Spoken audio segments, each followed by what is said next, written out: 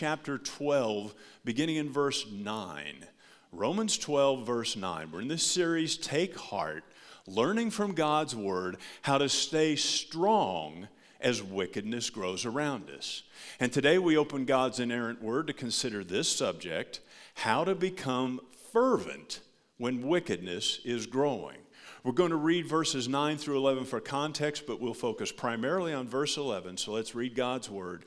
Romans chapter 12, verse 9, Paul said, "Let love be without hypocrisy. Abhor what is evil. Cling to what is good. Be devoted to one another in brotherly love. Give preference to one another in honor, not lagging behind in diligence, fervent in spirit, serving the Lord." Romans was written by Paul from the city of Corinth. It was written a couple of years after Nero became the Roman emperor. Nero, I think, would be accurately called a megalomaniac, which means he was filled with delusions of self-grandeur, obsessed with power, and feelings of omnipotence. I've talked about him in previous sermons. He was very immoral, yet the people of Rome were no different. If they had a baby, a couple had a baby they didn't want, they just set it outside. And it would either be kidnapped, attacked by wild animals, or die of dehydration or exposure. You wonder if Nero ran for office, how many of those people would have voted for him? Rome was certainly not an environment where Jesus was honored or even known. Well, we live in an environment today where Jesus is not honored. And every day the message is that abnormal is normal, normal is abnormal, and after a time it begins to weigh on us. Growing wickedness around us can diminish our fervency for Jesus. It drains our morale. I feel the weight of this myself. You know, if you're a soldier fighting a battle, you lose courage if you think you can't win the war. If you're an athlete playing a sport, you find it harder to train when you know your team's not very good. Tara and I like to walk at the track at the high school, and we learned two things about walking there. Number one, with the exception of summer, it's 10 degrees colder there than anywhere else in town. And number two, if the wind is blowing, I mean, this is amazing. If the wind is blowing, it's in your face on the north stretch of the track, and then when you turn around and go south, it's in your face there too. I'm joking, obviously, but it seems like it. The point is this: it's harder to move forward when the wind is in your face. So growing wickedness can cause our fervency for Jesus to diminish. The word fervency there can be used in the context of being set on fire by the Spirit or set aglow by the Spirit. So the question that comes up is, how do we become fervent for the Lord Jesus Christ? And we might think this: I have a time of lethargy and this will pass. I'll wait until I feel better to take action. But that's never the case. It's been accurately said that you can't feel your way into acting better, but you can act your way into feeling better. Come to Jesus just as you are right now. Come to him because you want to be fervent. Don't come to him filled with false shame and false guilt. Oh, Lord, I haven't been fervent. Come to him with this confession: Lord, I'm not fervent, but I want to be fervent. He won't cast you out. He won't scorn you. Come to him with the certain knowledge that you're a child of God, and come to him armed with the truth that Christ gave himself for your sins. You have been redeemed. The Holy Spirit has come to dwell in your heart, and he loves you as his child. Now you might say, I am so down that I can't even say that I want to be fervent. Then pray as a Scottish preacher in the 1800s prayed. His name was Robert Murray McCheyne. He didn't even live to age 30, but his writings and his sermons are absolutely amazing. And here's a prayer he was famous for. He said, Lord, I am not willing, but I'm willing to be made willing. You know, in the Christian life, there are times that are just spiritually rich, and joy and blessing are so abundant, but there are also times when the lights go out and you have no idea how to turn them back on. Well, this morning, let's find the light switch. Let's learn how to become fervent when wickedness is growing. So number one, the diagnosis. In some ways, only you can determine if you're fervent in your walk with Jesus. So let's ask this question: what does lacking in fervency look like? Well, here are some examples. You're a student. You really want to follow Jesus. You're regular in student ministry and church, and in a couple of weeks you're going to go to church camp and you'll come home fired up. But you find it hard to make it last, because when you're fervent, your classmates either make fun of you or they exclude you. So just to get by, you settle for a fading or a mediocre walk with Jesus. You're losing fervency. Maybe you're in the business or professional world. One wrong sentence and you might lose everything you've worked for. And today you might be on eggshells. You're not really sure what you can say and what you can't say. And each year the demands on you are higher. You exceeded the company's goals for you last year by 20%. Great job. Here's a bonus. Since you did so well, we think you can exceed this year's goals by 30%. So get to work. And those circumstances have worn you down. Your goal now is just to get by, and your fervency for Jesus has been diminished. Maybe you're a young or middle-aged father, and you're trying to be a good father and a good husband.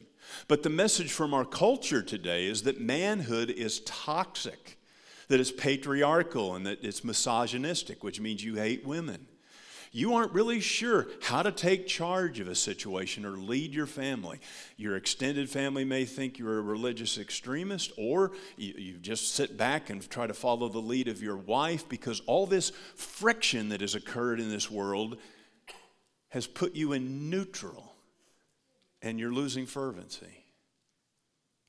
Maybe you're a young mother. The culture has lied to you in massive ways.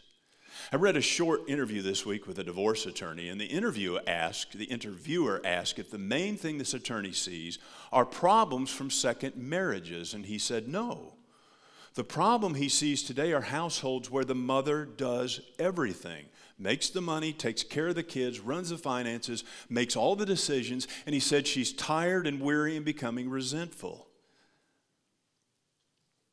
The message of the culture is you're supposed to be an incredible mother and wife, athletic, entrepreneurial, clever, and charming. At home, you're somehow supposed to bring order out of chaos. You live with false guilt and false shame over that. And if not that, then you live with false guilt and false shame over body image or the development and behavior of your kids or something. And you're not fervent because you feel like a failure. Maybe you serve here at and through West Haven, but you feel like it's a treadmill. You don't see the fruit that you think you should see, but you do see spiritual dropouts, and it's very discouraging, and your morale is diminishing. Or maybe you're up in years and you find yourself having a hard time not rehearsing the hurts of the past. You're not sure how to get those out of your mind. You're like Paul. He said, why do I do the things that I don't want to do? And bitterness and unforgiveness are beginning to wash over you, and you look at the evil around you, and it's draining your fervency. Now, I probably didn't cover your situation, but the diagnosis is a lethargy of soul, and you know it when you've got it. The most obvious symptom is this: you don't care. Nothing moves the needle enough in your life to cause change. Now, that's the diagnosis. But number two, the prognosis. Number one, it's chronic. Jesus told the church at Ephesus, sorry, I'm a little behind there. Whoops, I'm sorry, you're going to have to back that off. Take this away from me. The prognosis is this. Number one, it's chronic. Jesus told the church at Ephesus in Revelation chapter 3, I have this against you, that you have left your first love. That means it's happening and it keeps on happening. Yet it's not only chronic, it's becoming acute. Jesus told the church at Sardis in Revelation chapter 3, remember what you have received and heard, and keep it and repent. If you do not wake up, I will come like a thief, and you will not know at what hour I come to you. He's not talking about some kind of a rapture or second coming there, but rather some form of judgment. And it's not only becoming acute, if it goes uncorrected, it's fatal. Jesus told the church at Laodicea, Revelation chapter 3, I know your deeds, that you're neither cold nor hot. I wish that you were cold or hot, so because you are lukewarm, neither hot nor cold, in other words, not fervent, I will spit you out of my mouth. So the prognosis is terrible. But here's the good news. It can be reversed. And friend, I want to say this to you. It can be reversed despite any wickedness that is around us. In all three of those previous examples, Jesus was communicating to church in cities where there was great wickedness. In Ephesians, during Paul's day, that city was filled with occultic practices. They built a temple to the goddess Diana, also known as Artemis. And when Paul showed up and his teaching threatened the trade business surrounding Artemis, a riot ensued. And Acts 18 says the city was filled with rage, and they began crying out, "Great is Artemis of the Ephesians!" And the city was filled with confusion. The second example was Sardis. Jesus started that letter like this. He who has the seven spirits of God and the seven stars says this, I know your deeds, that you have a name, that you are alive, but you are dead. Dead, no fervency. The wickedness there was within. And then the third example brings that out even more, the church at Laodicea. It was a wealthy city. Wealth can kill fervency faster than wickedness usually can. They had a medical school. They had a burgeoning textile industry. They had ophthalmology was discovered. They venerated gods like Zeus and Dionysius. What did they need Jesus for? And while eternal security is 100% biblical, if Jesus is going to spit the lukewarm out of his mouth, that doesn't sound very comforting to me. So while a lack of fervency can be chronic, acute, and headed toward fatality, it's time to take action. No matter the situation, you and I, now I want you to know this, let me pause. Everything I say this morning is one finger pointing at you and three back at me. In fact, the truth is 2 and 6. Because I struggle with this sometimes. No matter the situation, we have to take responsibility for our own situation. We can't play the blame game. We are not helpless. We have been empowered by the Holy Spirit, and we know truth, and therein lies the key to regaining fervency. It's very simple. Apply the truth. And that takes us to the remedies. The remedies. Three ways to apply truth to regain fervency. These are gloriously simple. Friend, number one, refocus on Jesus. Refocus on Jesus. Let's think about him. The only begotten Son of God left heaven. He came to earth emptying himself, taking the form of a bondservant. He was born as a human baby. Lived as fully man and fully God for 33 years, and at the end he was hated, spat upon, reviled, abandoned, whipped, and tortured on a cross. He bore the punishment for your sins. He died, but he rose again. He ascended to heaven, and with spiritually open eyes, we can see right now his greatness and his glory. And here's how. Look around this building at the changed lives of people right here. You and me and people in this church we are tangible, visible evidence of his life-changing power. Man, if you knew me before I got saved, you wouldn't have taken me as your pastor even 30 years later. You might say, okay, there are changed lives, but the wickedness around us discourages me so much. Jesus said to his disciples, if the world hates you, you know that it has hated me before it hated you. And hate is a pretty strong word.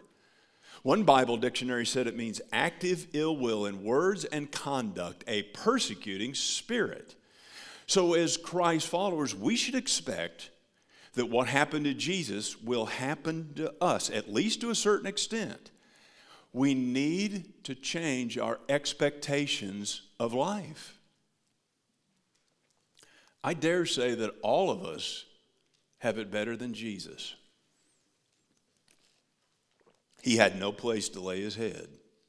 He was a special target of the devil himself, rejected in his hometown. His own family thought he was out of his mind. He was performing miracles, but I guess they think he outkicked his coverage. I'm not sure what made them think that.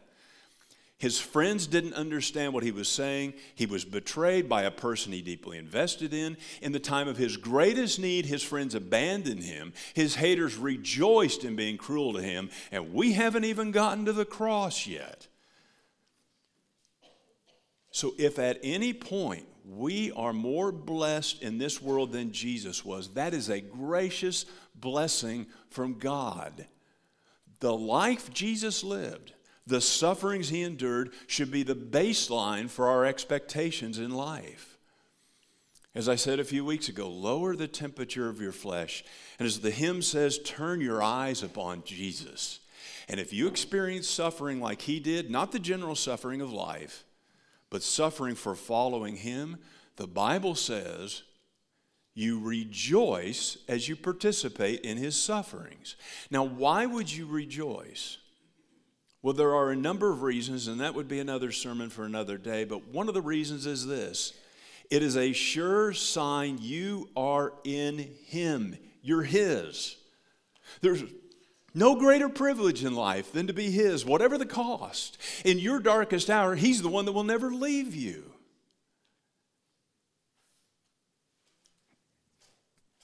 And you look at the evil all around us and you feel like that the blessings of this country, they're over. But remember this, friends, please remember this. This right now, this is hard for me to remember, but this is not your life. This is not my life. Colossians says our life is hidden in Jesus. It says when Christ, who is our life, is revealed, then you also will be revealed with him in glory. Man, this is just the dress rehearsal. So I want to ask you 4 questions. And if the answer is yes, I want you to say out loud, I do. These aren't wedding vows. They're just affirmations. Okay, so I want to say it. If you believe it, say I do. Number 1, you trust him to wipe out your sins by his blood, right? Okay. Do you believe that when you die, Jesus will bring your soul into his presence immediately? Do you believe that he will raise your body from the dead? Everybody's going to yes instead of I do. That's fine. That's totally fine. I should have done that. Do you believe it will be a perfect resurrection body? Okay, those 4 questions just comprise a simple confession of faith. What you just confessed is greater than any evil that can overtake you. If Jesus can wipe away your sins, bring your soul into his presence at death, raise your body from the dead, and give you a perfect resurrection body, then, man, he can raise your fervency despite any wickedness that grows around you. So have faith in the one who's saved your soul.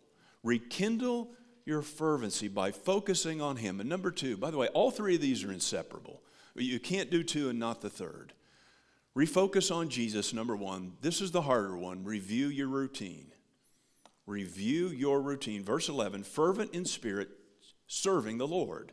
So God calls us to serve him with fervency. I remember one of my first when I first became full-time ministry, a meeting with some church members. And I used the term relaxed excellence. We want to serve Jesus with relaxed excellence, meaning we're not so uptight that we're afraid of making a mistake, but we always want to serve him with our best. And one person basically pushed back on that idea, and then I'll never forget what he said. He said, well, you know, it's just church. It's never just church. It's always God's church. There's an extraordinary awe and wonder we need to have for him and to recognize it's our privilege to serve him, being fervent in spirit. Everything we do comes from a love relationship with him. So if you lack fervency, it could be that there's something wrong with that relationship, and more than likely, I'm just going to throw a dart at the dartboard, but I'm guessing this is it. It could be a lack of time spent with him in his word and in prayer.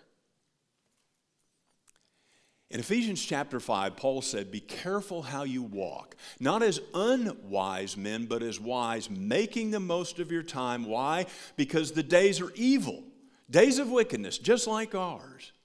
Wisdom, being wise, has recognized that you and I have a precious but a passing opportunity in these days. Through Paul, there in Ephesians chapter 5, the Holy Spirit is emphasizing the importance of how we spend our time.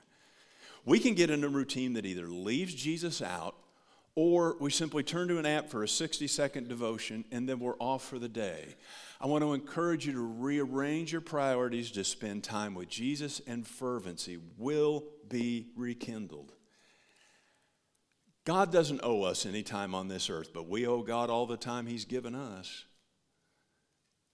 Imagine that you go to the doctor for a routine checkup and the doctor's office calls you and says, "We need to schedule a follow-up appointment for you." And at that appointment, the doc says, "I don't know how to tell you this, but you have a rare and fatal disease. It's spreading rapidly, and there's no treatment at all." What's your first question? How much time do I have left? Now, much time is taken by the necessities of life. You have to eat, sleep, and go to Walmart. You have to go to work, go to church, and go to Walmart, and take a shower and wash your clothes and go to Walmart. If you're new to West Haven, I'm not a fan of Walmart.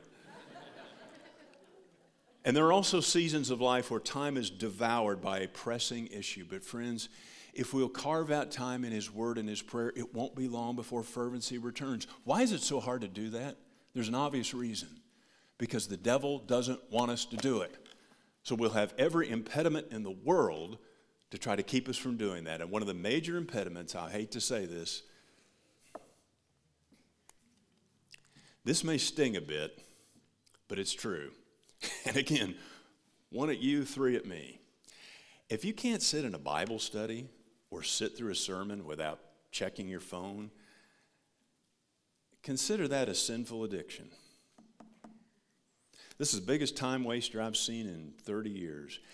And I can't say it enough. For every finger I point at you, there are three back at me. This has changed my attention span. I have to put this in the next room and turn the volume off to have a productive time with Jesus. I can be reading a book 10 minutes and then I reach over for my phone. Why? It didn't give me a notification. It's trained me to be distracted. So I've got issues here. I want to be just transparent about that. We need to evaluate our routine. May not be this. Does the way you spend your time honor God? Does it help you spiritually? Does it encourage evangelism? Does it bring you peace? Does it help your kids come closer to Jesus? Or is there a frenetic pace of life that may be productive in one area of life and it seems to validate you, but the spiritual cost of that is far greater than anything you gain on earth? The promise of God is that if you draw near to God, he'll draw near to you. So refocus on Jesus, review your routine, and a third way to stir up fervency is this: remember the future. Now, how can you remember the future if it hasn't happened? Friend, the future has already happened. We are being saved. We are saved right now from the penalty of sin, and that's called justification. We are being saved from the power of sin. That's called sanctification. We will be saved from a human standpoint from the presence of sin when we die. That's called glorification. But in God's economy, those are decided facts. They've already happened. There's no time-space limitation with God. Your future is, as they say, signed, sealed, and secure. Don't hope for utopia here. Do we try to make this a better place to live? Well, sure, because no one wants to suffer. But we ultimately point people to Jesus because this world will always be wicked. Don't set yourself up for disappointment. Proverbs says, hope deferred makes the heart sick. A little history lesson. The 19th century ended as the age of optimism. New inventions were going to bring the world into this wonderful age. And it's amazing how that affected eschatology, the study of the end times. Many theologians then began to believe in post-millennialism, which is the belief that the world gets better and better and better, and then Jesus returns. Well, then came World War I, so much for post-millennialism. There are people that still believe that. I'm not putting that down. Okay, well, World War I is over, but that's okay because World War I was what? The war to, you got it, to end all wars. So now that's behind us, and now things will be better. And then came World War II and the Holocaust.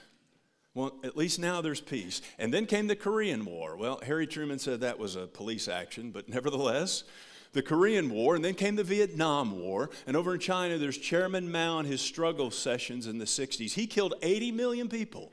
And Pol Pot emptied Phnom Penh, a city of 2 million people, and drove them out of the wilderness. He killed many of them. In 4 years, he killed 3 million people.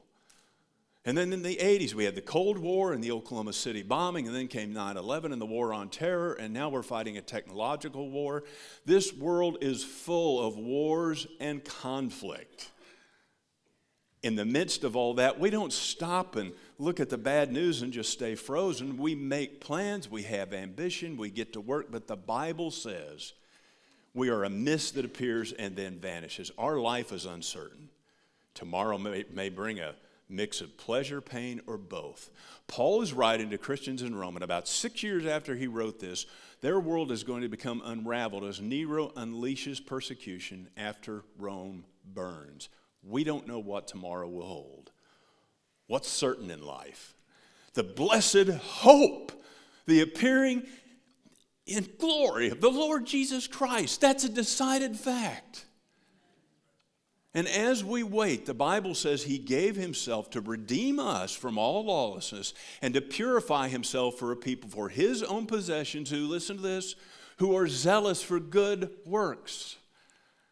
So in this verse it says we serve the Lord, the King of the universe. He's already won the victory. Earlier I said it's hard to be a soldier if you think your side can't win. He won. The battle is over. Death has been defeated. Evil does not win. Evil's having its day, but evil will be over, and there will be a new earth. We'll be on it with a resurrected body that is perfect. It will be filled with every tribe, tongue, and nation, and so we shall always be with the Lord. Remember the future this morning. And maybe you're not sure what the future is for you. Then we want to talk to you about being saved so that you can know you have eternal life in the Lord Jesus Christ. Complete that card in front of you and put it in a basket in the back, or talk to Nathan or myself. Kirk's downstairs in the nursery. Or talk to someone near you, because we want you to be sure that you know Jesus Christ is your Lord and Savior. Let's go to the Lord in prayer.